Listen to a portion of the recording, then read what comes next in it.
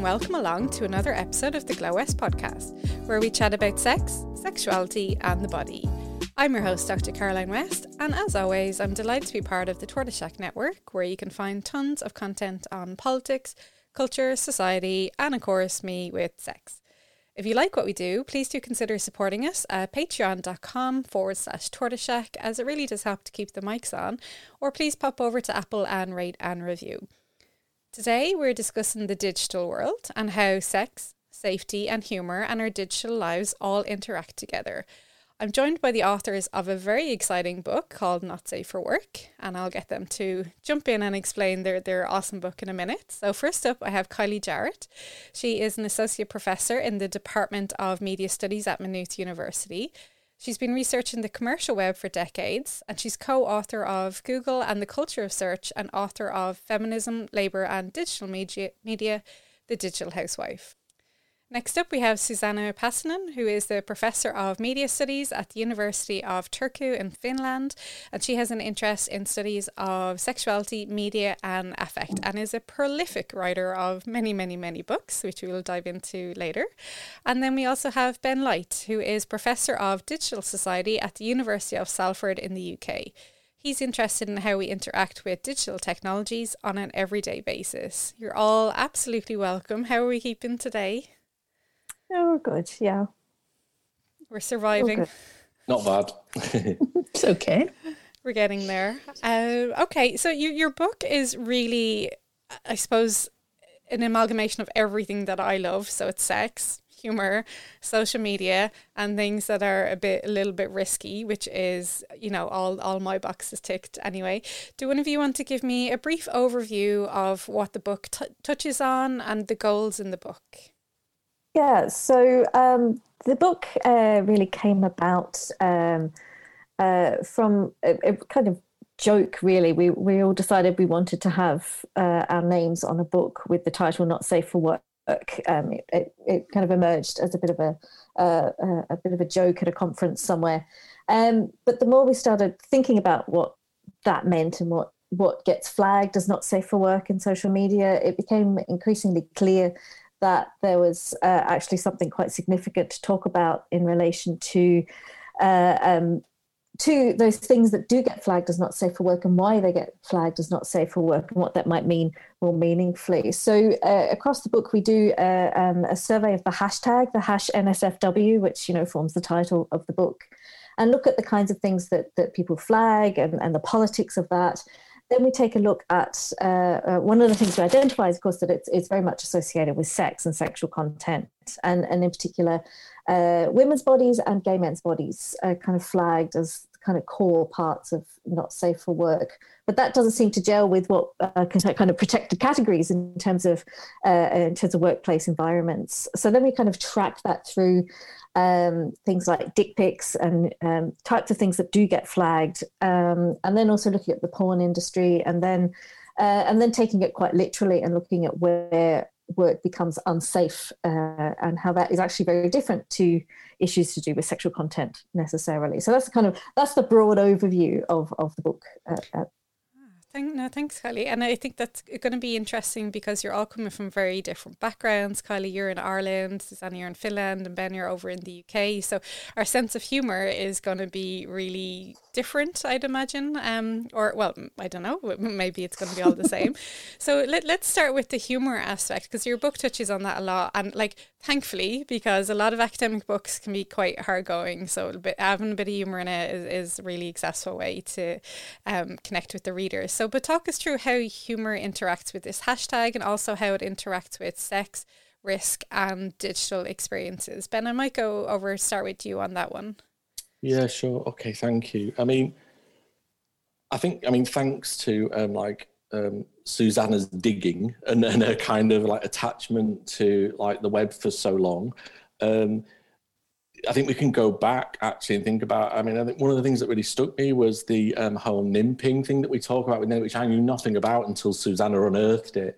And just thinking about humour in that kind of context. So, the nimping, the idea of it was sending a file around in an office environment that basically said, you are looking at gay porn, and it's used as this idea of like, this mixture of kind of sexual shame, the risk of looking at this kind of thing, the risk of looking at kind of gay pornography in an office space. You kind of, that link between almost like the digital and the these notions of risk and safety, and then obviously that flipped into the workplace, is a really good kind of background to where some of that comes, because for as long as the internet has existed, humor has permeated that in different kinds of ways.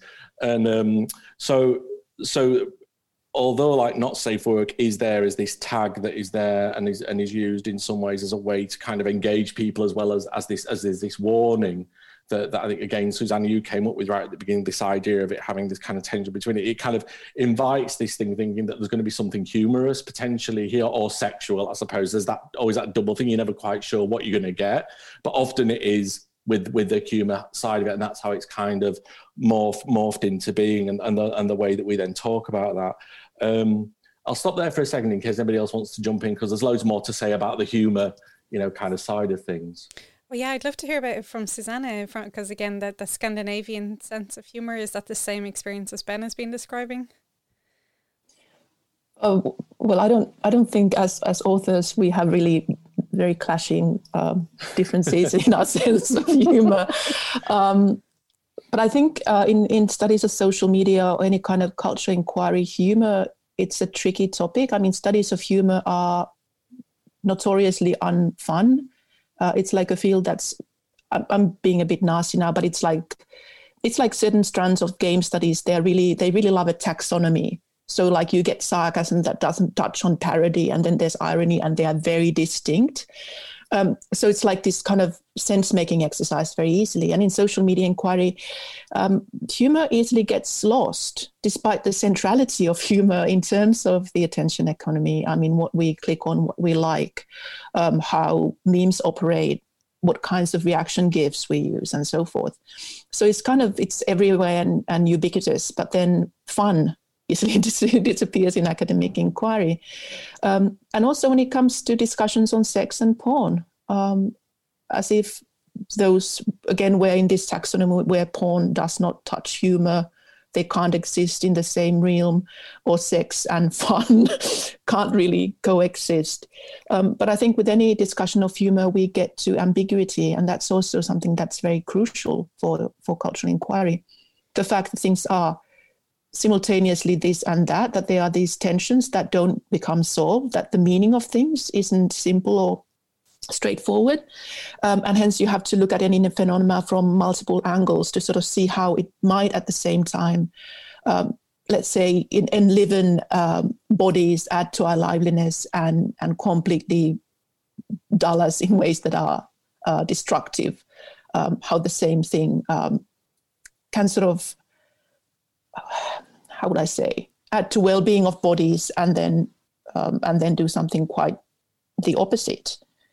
And then, of course, looking at more detail, or certain instances of humor, it's also interesting how humor sort of disappears or doesn't disappear in the different case studies. So, for example, looking at meme culture, what kinds of examples of porn emerge in meme culture? I mean, the nimping that Ben mentioned is like a proto-meme practice in a way, kind of practical joking. So there's this kind of tendency to laugh at other people. So let's say people whose sexual preferences are either queer or kinky or both, or whose bodies differ from the kind of very narrow norm of what's considered hot. So here's something like the classic image of Lemon Party with aging male bodies having a threesome, would sort of exemplify a pornographic meme. But otherwise sort of, it's interesting how humor is present and then where it sort of seems not to be. God, I'd almost forgotten about the existence of that meme. Yeah, that Lemon Party. We're going back in time there. Kylie, you want to come in on that there?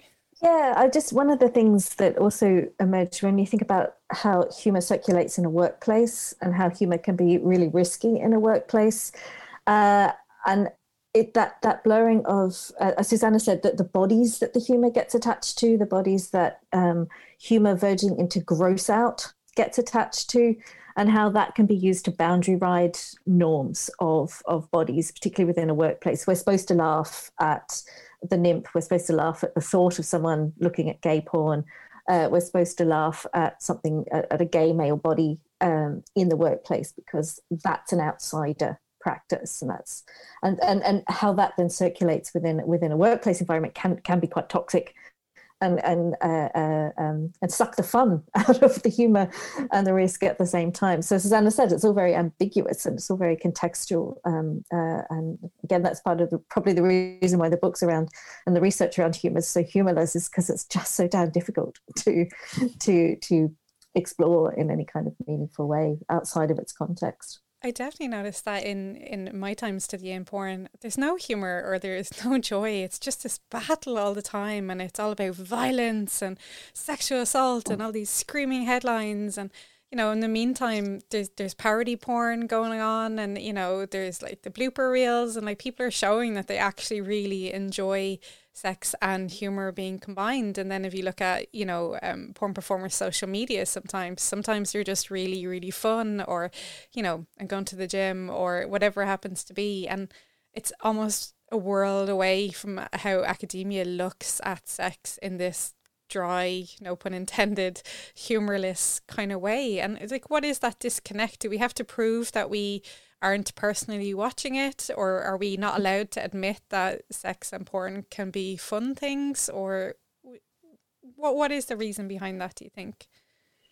I think when it comes to porn, it's how kind of the particular politics of the debate, and then it's also about methodological choices. So there's been so much focus on kind of narrative and politics of representation, and then there's the kind of media effect paradigm, the ill that porn is seen to do in the world, in particular heterosexual relations, what it's doing to masculinity, what it's doing with femininity, and so forth. And I mean, I've been working on porn for almost 20 years at this point, which is quite something. And I mean, I agree.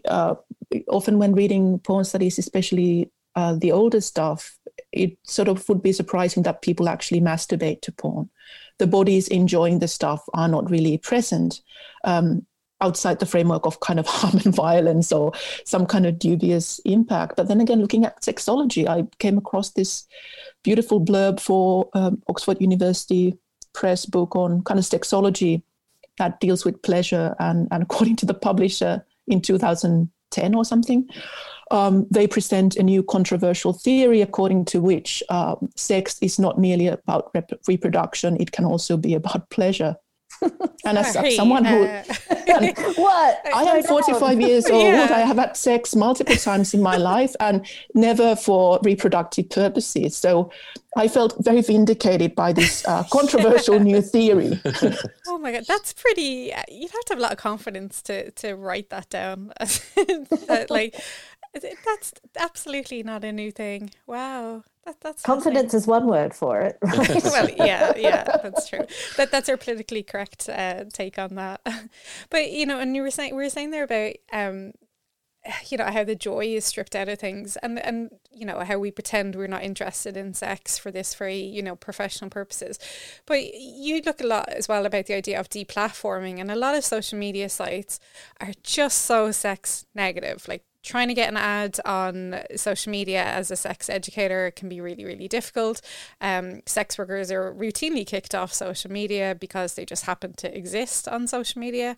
Like, so not even if they are like soliciting or whatever term they happen to use. Or even things like Shauna Scott from Sex Shop tried to put up an ad for cervical cancer awareness, and that got taken down because of who she was, even though it had nothing to do with her actual business. So talk to me about this social media and the deplatforming and why you're concerned about that legitimately. So it became when we started writing the book, again, as I said, you know, it's a bit of kind of, this sounds interesting, but increasingly it became evident that sex was being pushed off social media, and even more so in the lead up to the publication of the book. It kind of got held up for reasons that are a bit not worth talking about. But in that interim period, we just watched sex being scraped from the internet. when we were, I think when we were doing the draft of the book, even up to the draft, the proofing stage, we had all these lovely statements about how great Tumblr was, as Tumblr was this site for body positive movements and sex positive movements and queer movements and trans movements and subcultures and communities, and for people to express sexuality and sexual identities. But in the interim, Tumblr's sex ban came in, and all of a sudden, all of those sites were stripped from Tumblr. So we ended up having to do some massive rapid rewrites, putting things like "except Tumblr" until December, into our final proofs. And so it was kind of emblematic of why this book actually needed to be written, because it's just becoming worse and worse, and in particular in relation to as an effect of the foster-sester laws that were introduced in the States in 2018, which effectively reverse a long-standing principle, what they refer to as the safe harbor principle, which says that platforms aren't publishers of content, so they're not liable for what users do on those sites. And it's been in place for a long time. But this kind of overturns that in relation to sexual content. So publishers suddenly become liable for sexual content, which is conflated with sex trafficking. That somehow sexual content equates to the trafficking of sex, or the selling of sex also becomes associated with the trafficking of sex. So this law, which is ostensibly about stopping sex trafficking, has just made it really, really dangerous for platforms to host sexual content. So it's just being stripped from everything. Yeah, it's not even sexual content. Like, not, there's been images of, say, a woman, and again, in this situation, it was a black woman, because we know this is disproportionate as well. There is a racial element of, if she was gently holding her breasts, it wouldn't get posted. But if it looked like she was slightly squeezing them, if there was a tiny indent in the skin, it would get taken down as like explicit. And then you're going, that's that's quite, like, someone sat in a room and made that law and looked at, like, oh, well, if there's like a 1% indention in the skin, then this is sexual content, which is bizarre. Ben, what are your thoughts on that? Oh, it was really just to add to what Kylie was saying, and it's saying one of the most basic things, I suppose, which I would say.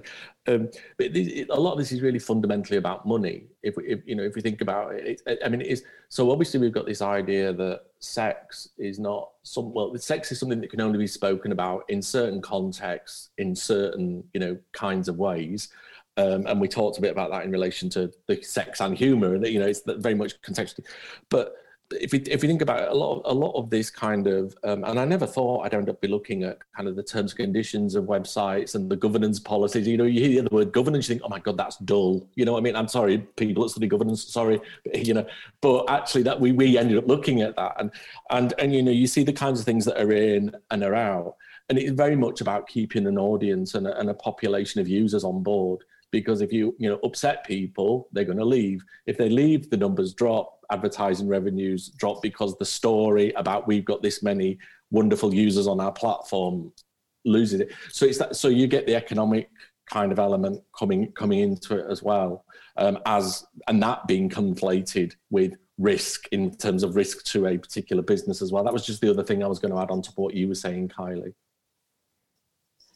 That's also, it's very paradoxical in the sense that the community standards of Facebook currently, they acknowledge the value of discussions on sex when it's about sexual violence and kind of unequal relations of power, but they draw the line, however, as their phrasing goes, to any kind of communication that aims to aid sexual relations between users. So any kind of attempt to connect sexually is excluded from the sociability of social media. So it's kind of a sociability without sexuality, which is very interesting.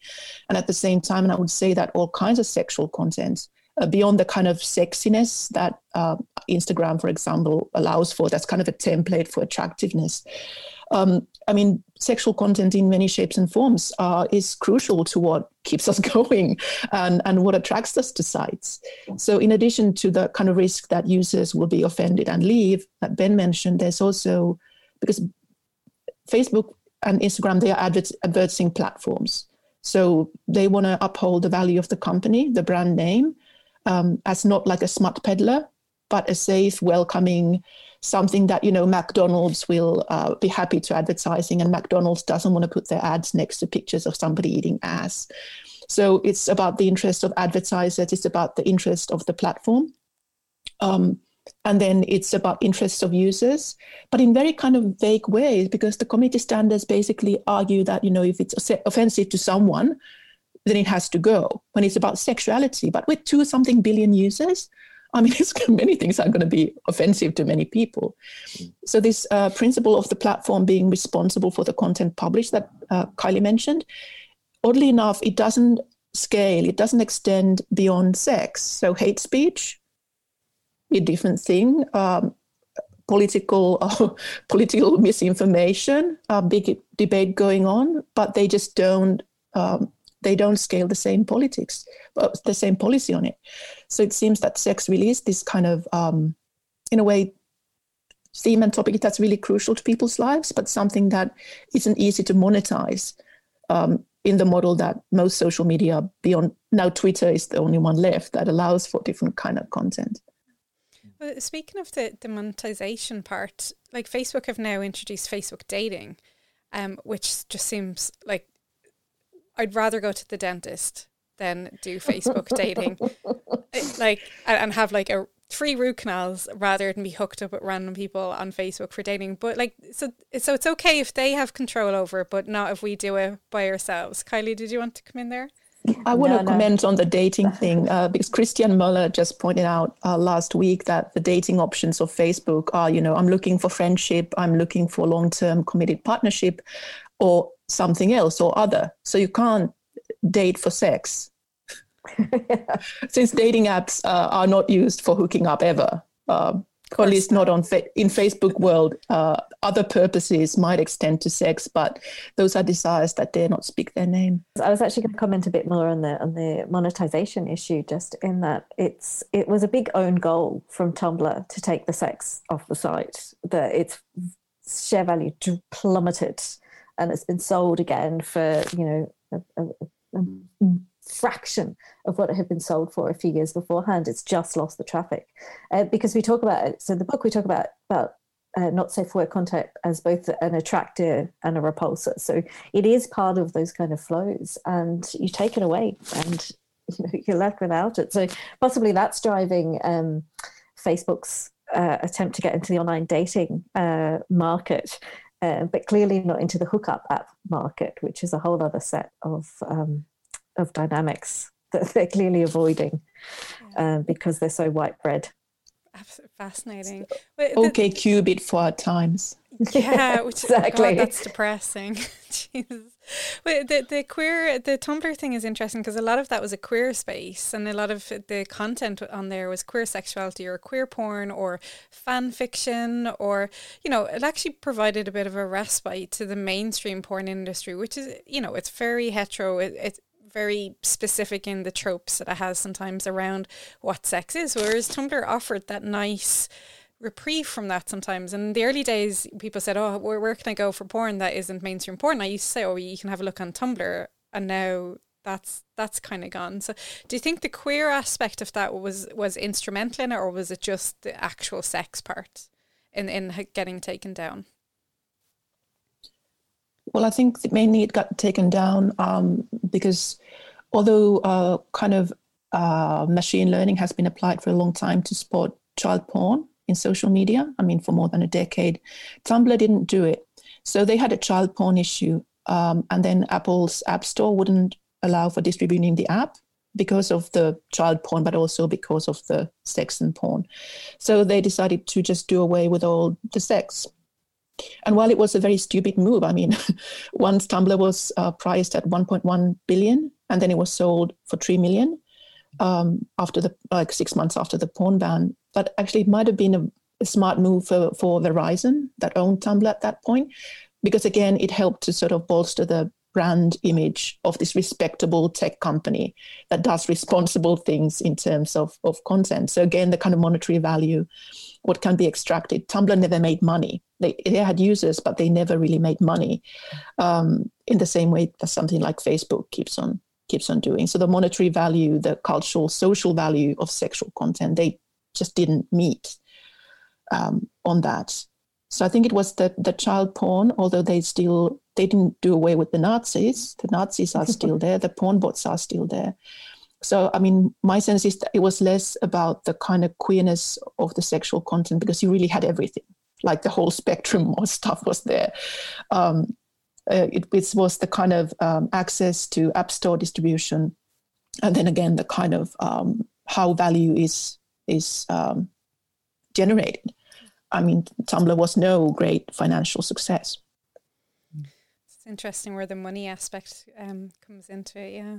Well, if we delve a bit deeper into that, and you look again at the hashtag not safe for work, and obviously a lot of porn is marked with that, but then you also look at issues in the workplace. And we do have people who seem to think it's acceptable to watch porn in the workplace for whatever reason, that they're just fine, or even on the bus or on public transport, which is kind of bizarre to me. But how do you touch on that in the book, that relationship between porn, risk, humor, sex, and work, and that digital experience, especially now, because I suppose we're all online and we're all working from home and digital lives that way. What about yourself, Ben, on that? Where to start? So I think, again, it goes, I suppose our take on it was like thinking about these ideas of like, sex, humor, risk at work. How does that play out? So we actually, and it goes right back to if we go through some of that, going right back to the beginning when we were talking about humor as well, looking at humor at work in terms of what's allowed, what's not allowed, what jokes you can make, what jokes you can't make, whether that and who you can make jokes about. So if you look in, again, it's like going back to that whole area of fun and looking at how, say, management studies, which we looked at, kind of approaches the study of humor at work. And it's one of the driest subjects ever that you will come across. But it's very much along the lines of, is humor, is it seen as like a form of resistance, to kind of take the mick out of our joke about your, your managers? What can you say? What are you allowed to say about sex at work, or how can sex present itself at work over time? So we talk about in the book, for example, Pirelli calendars. So those calendars that you might see up in an office somewhere that's got like the scantily clad woman, sometimes topless, sat on the bonnet of a car somewhere, and how at one point sex at work was acceptable in that kind of way, and how it's kind of moved through that process, and it's not been acceptable. Even looking at there's a book on like romance and dating at work, given we were just talking about dating as well, where it's talked about it's good to have kind of sexual relationships at work because people will get married and it means you'll keep them in their jobs because they'll stay in the same location together. So very instrumental views of what sex can mean at work. Through to then obviously the stories of people being found out for having an affair at work because they went and had sex in the work gym, and the security video recorded them. So the digital, in a sense, has kind of played a part in that context as well, going right through to then what you are allowed to look at work. What policy documents say, what access to technology is like. Do you have to put your mobile phone in a locker somewhere if you work, say, in a call center? Are you allowed to have it out on your desk or not? What you're allowed to look at? Can you look at it in lunch breaks? All of that kind of thing. So there's the whole what you're allowed to do from a like access to devices, whether you can actually use the device that you use for work for personal purposes, which is a very strange thing that we're living at the moment, given that I'm currently using my own computer at home for work and for personal use as well. So that kind of collapse of like, you have to be careful like what's open on your screen when you share your screen and go, have I shared the right thing? Thankfully the funniest one I've seen so far is just somebody sharing their bank details, like they've got their online banking open. So there's all of that kind of comes into which only goes back to as well thinking about, I think we talk a bit about teleworking as well and the history of that, and how the space in your home, which again a lot of us are kind of experiencing this invasion of work into your personal space at home, and what does that mean in terms of safety and risk, in terms of your own personal health, for example? How do you get away from work when work is at home now for many people as well, which kind of presents itself in that way? I think one of the other things we also talked about was the increase of risk with that blurring of the device. So, for instance, we talk about how the kind of geographic location facilities of many hookup apps, for instance, queer hookup apps, can out someone's sexual preference, for instance, in a workplace environment in ways they may not be expecting. So there are kind of increased risks associated with this that aren't codified into harassment and equal opportunity regulations. That kind of is how we think primarily about sex in the workplace. Or, as Ben said, instrumentally around how do you keep your employees happy and to get them hooked up with each other.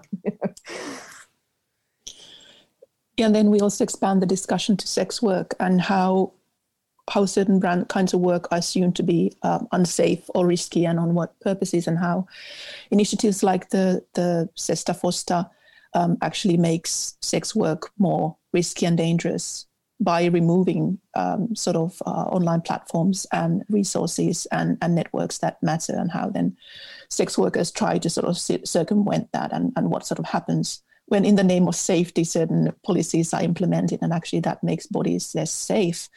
And then the work of porn as IT labor, when it becomes platformed and when money increasingly circulates in the kind of tech bro realm of IT labor, what risks are involved, for whom, when work is, when porn has become this kind of gig economy, what it means in terms of pay, access to information about what's fair pay, for example, precarity of careers. But then also we're looking at the ways in which Twitter in particular allows for different kind of publicity for people in sex work or in porn, to also challenge working practices that are problematic and create sort of public discussions around topics that probably wouldn't have been much of an issue, let's say, 15 years ago. Yeah, and I suppose if you're banned from every other social media platform apart from Twitter, the opportunities for those conversations get a little bit more minimised. I want to go back to just something that Ben said there, is all about that invasion of your home life with your work life at the moment, and then we'll throw in some masturbation into it as well. So I don't know if you've heard about the New York writer, and his name is escaping me a little bit. Is it Jeffrey Tumin? And he was caught masturbating at work because I think he flicked between Zoom screens and didn't realise which chat he was in, and he was masturbating. I think at the moment he was just being suspended. I don't think he got fired, but the memes that generated, and he generated his own hashtag, which is like hashtag #MeToomin, and Zoom dick became trending. It was like #1 and stuff. So it's interesting to see how something like that becomes like a meme within seconds of that news breaking, and people already have visual and like videos and images and hashtags already like instantly across the globe. They can attack it. So how does that impact how we see these things? Well, I think within that case there was just really at least for me, the interesting kind of friction or incompatibility around the lack of sexiness in most work Zoom meetings, and then this kind of momentary titillation. I just seem far removed from most of my, no offense to you people, we are here on Zoom, but it's not something that I would usually associate with kind of office or project meetings, especially since we sit on Zoom for like 5 hours a day these days. I also think it's quite interesting as a kind of inverse of what used to be the risk. And the risk that's associated with nimping is that someone might see over your shoulder what you're doing, whereas now they're coming in through the screen to your home, as opposed to your home being displayed on the screen in your workplace. It's just a really interesting inversion.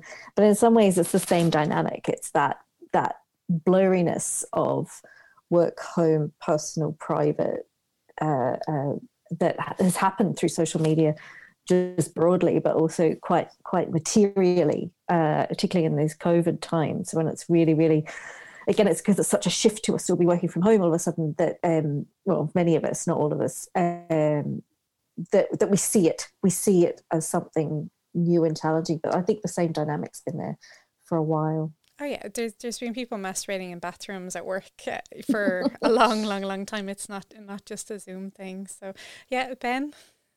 Oh no, just a couple of mentions really. I mean, it was I think it was either Cock Out at Work or Dick Out at Work, which was a particular strand of Tumblr before these were raised, and it was a series of pictures of people at their office desk.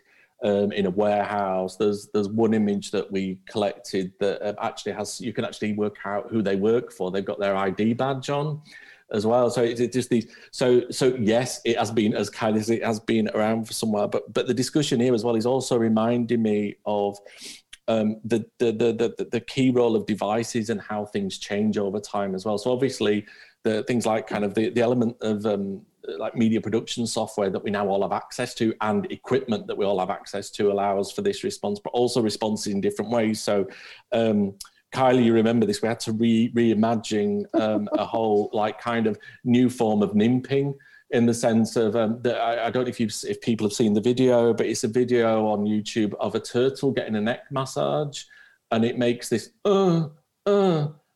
noise. So it's kind of, and then you've got somebody stroking the neck, so you can imagine the action and then the noise that comes. And the way that it had presented itself to us is that somebody had sent this and sent it to me and said, oh, this is a really nice picture. And the idea is that you would open it in a public place. And it's not just the visual, because obviously it could be on your phone on the bus, as you were talking about earlier, but it's the noise as well. It's like, oh, the whole bus hears it. So like, you know, me and Kylie end up in this kind of faux kind of narrative. Oh, Ben, you've really shocked me. Ha, ha, ha, ha, ha. As it were. So, but again, that relies on the role of, you know, the device as well, and of the context, obviously, as well. So who knows what the next bit of the kind of of how this is going to manifest itself, because we are all aware of, and I've seen it myself. We're aware of like people doing the whole thing where they walk into the room nude where somebody's zooming at work, you know. And I always wonder now, if I see somebody instantly start laughing or something, I'm thinking, what the heck has gone off in that room behind the scenes that I cannot see, because something has, you know, something's occurred there. That kind of like, you know, kitchen trolling, as it were. Wasn't there someone caught with their mistress because of that? So she was walking naked in the background, and his wife was like, "Oh, who's that in her home?" So yeah, interesting impact on relationships and marriages. Well, speaking of dick pics, like and like you said, you know, you may be just scrolling on your phone on a bus or whatever, and then all of a sudden you might get a dick pic, and I suppose that you can't control who's going to see that around you. But dick pics are a thing. They're complex, I suppose, and we have touched on this before. It was in episode 33 with Nicola Fox Hamilton. So she researches dating apps and the likes of Tinder and stuff. So she was saying that she found the men who spoke to her about why they send dick pics, they said they didn't really realise that women, and again, this is very hetero, didn't like it. They just thought like, well, I want to see them nude, so I'll send them a dick pic because they want to see me nude, and this is what we're here for. We're here to see people having sex. And I was like, are people really that clueless? Like, have they missed the whole conversation about how most women don't want to see this, especially in an unconsensual or unsolicited form? You know, after you consent to it, you know, that's a whole different story. But what are your thoughts on that kind of the unsolicited aspect of the dick pic? I mean, I'm happy to start, but since you have a penis, Ben, you can go yes, first. That's an assumption, but yeah, I mean, on the unsolicited front, I suppose I'm not the best authority to speak on this, but I think in the sense that, but I think what you did say, sorry, was that the whole issue of consent was the thing that comes up with this. Even my aunt, who's now passed away, kind of, when the book came out, opened the book. I gave her the copy of the book, very forward-looking. She looked through it. It fell open at dick pics, on the dick pics chapter. She kind of speed reads, like read through. She said, well, and just shut the book, and she went, yeah, it's all about consent, really, isn't it? And I thought, well, actually, here's an 84-year-old woman who gets it. You know, very happy to receive them, but only under certain conditions. And I think that's, for me, around like the unsolicited side of things. It's not even necessarily that they're. I suppose there is that consent there. It's like sometimes you might get one and you ask for it, so it might not even be solicited, but it's okay because it's in very particular kind of conditions. And I think the reason that we kind of devoted a big chunk of the book to this, well, at least a chapter on it, as it were, is at the time we were looking at this as well, it was very much the narrative of these are being sent to people who don't want them. Straight men are sending them to straight women, and that was the dominant narrative around dicks and the internet, basically at that point, and still persists, kind of somewhat now. Whereas what we tried to do is kind of unpack that and say, well, actually, there are straight women out there who like them under certain conditions. That there are different people of different genders who like them of different. There are straight guys that will send them to each other. No homo, gay guys like sharing them. Some gay guys don't want to see them. You're talking about like kind of dating, platforms, which is an area that I've looked at for a while. It is very common to see gay men say on their profile, I do not want to see a picture of your dick, thank you very much. Or your arse. I mean, that's the other thing as well. It is dick pics. It's not kind of goatsy pics or arse pics or anything. Those are the things that are picked out as being, kind of the dick is the thing that is seen as, inappropriate, as it were. So I don't know if anybody else wants to come in, but I just thought I'd open with that to start with. Yeah, open with ass pics. Yeah, sure. Go ahead. Well, what about Suzanne? Yeah. Well, I think the majority of discussion on dick pics is about kind of dick pics as a form of gendered harassment and a form of violence, kind of symbolic violence, if you like. But then there is also a strand of research that looks at uses of humor and how also how sexting and nude pictures become gendered in particular ways. So the female body is sort of coded as being sexual, whereas male bodies can sort of have a broader spectrum of opportunities to amuse and to discuss and do all kinds of work through humor as well.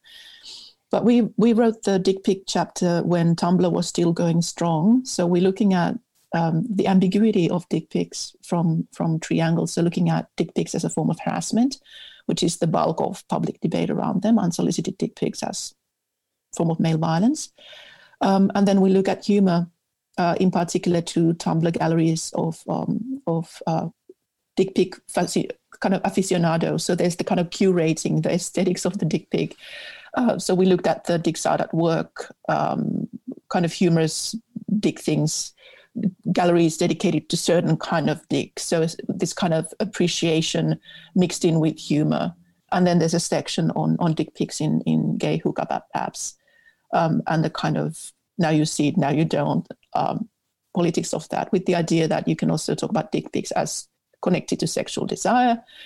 You can talk about ambiguity of affect, sort of to get away from this narrow understanding of what dick pics are and how they operate, because it's like ubiquitous.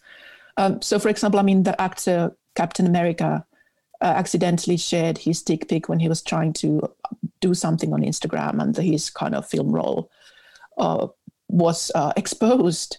So these kind of accidental dick pics also do happen, and that sort of speaks to how common that practice is. One really has to be careful when showing pictures from a cell phone that you don't cross over to the late evening pictures that you don't folder. Really intend to share. Yeah.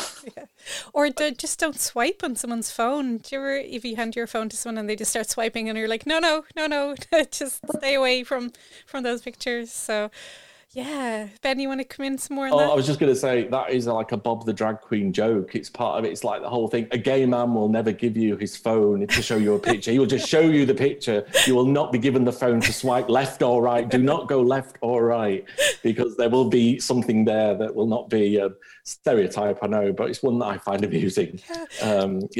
Basic manners. Yeah, basic manners, yeah.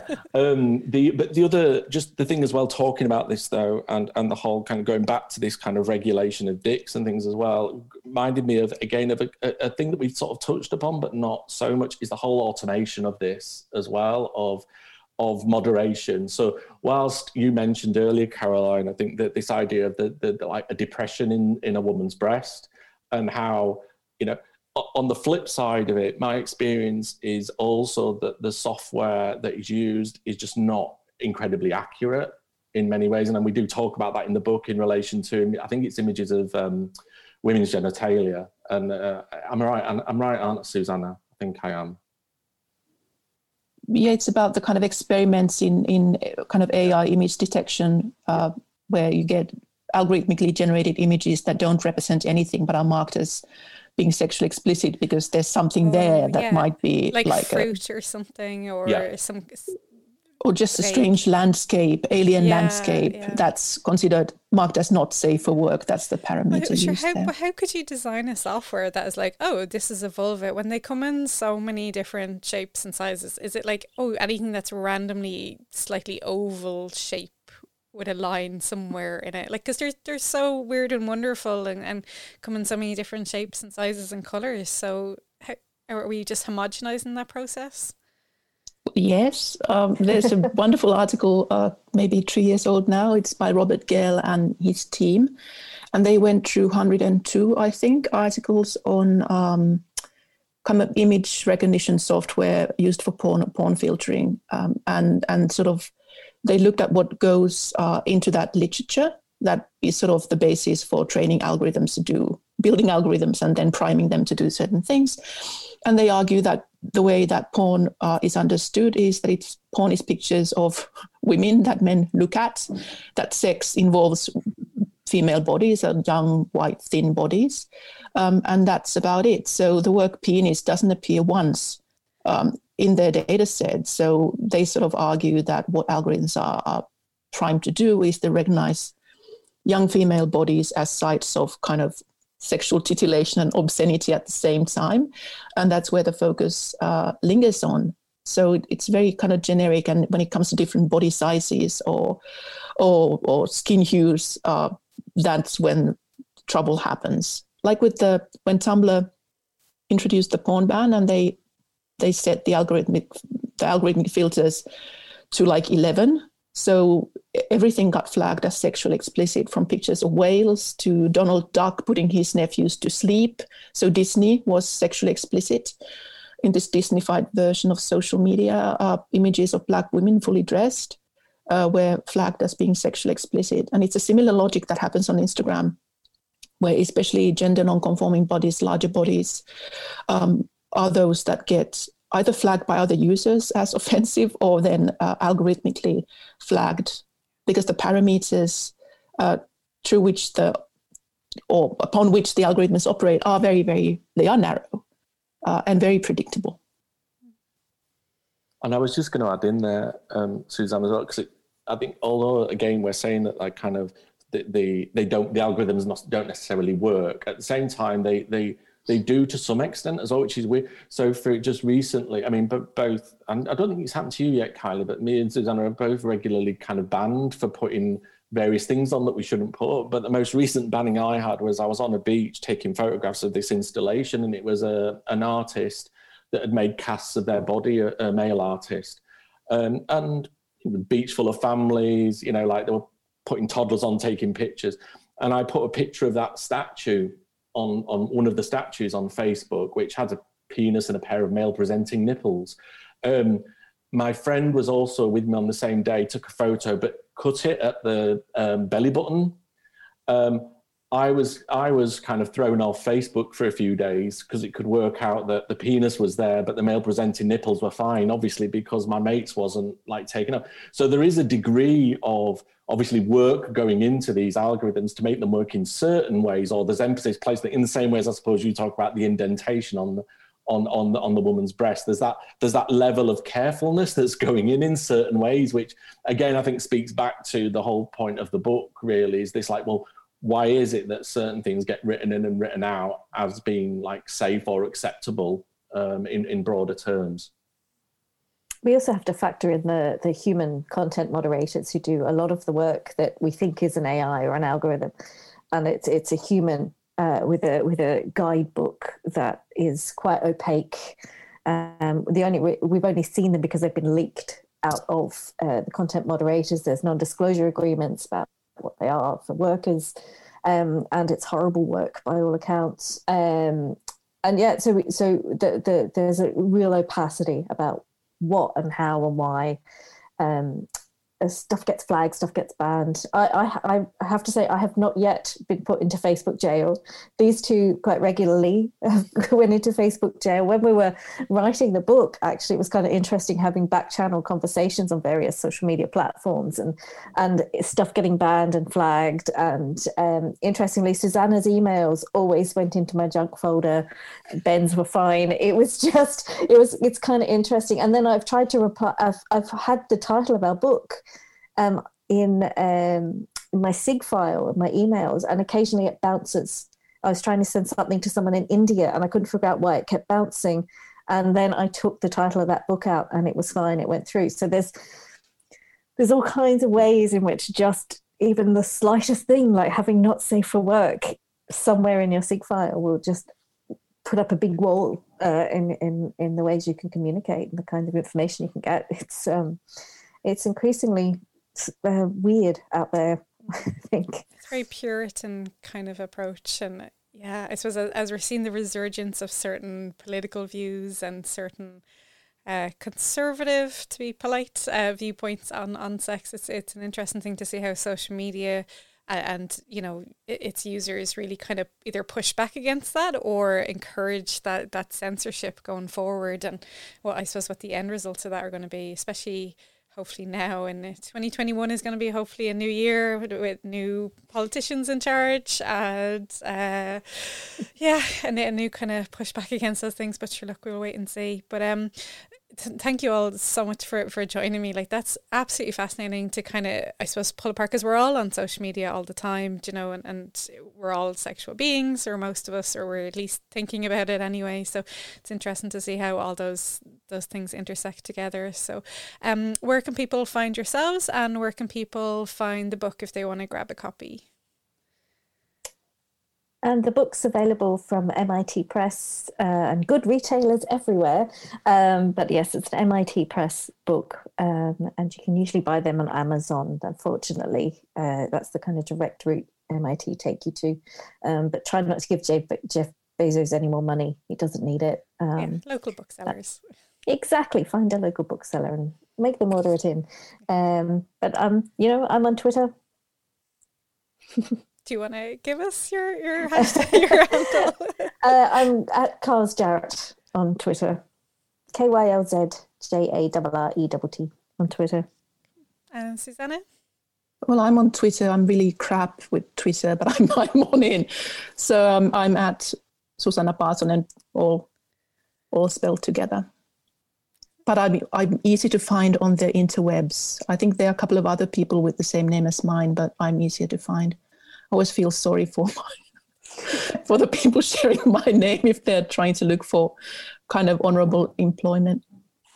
Oh gosh, yeah. Well, sure. Look, I have the same problem with my porn star name look-alike person. So, an interesting one. And then Ben.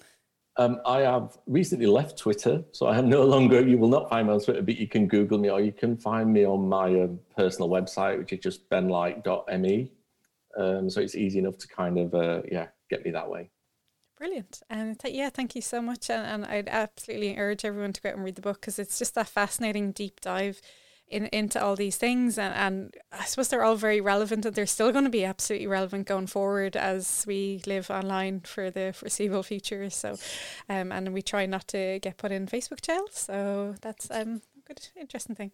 Thanks to all my listeners. If you want to find us, we are on Twitter and Instagram. It's GLOWS Podcast on both platforms. You can drop me a DM if there's any topics or subjects that you want to cover. As I said at the start of the show, please pop over to Patreon, and that really does kind of help keep the mics going. So that's patreon.com/tortoiseshack, and we will see you next week.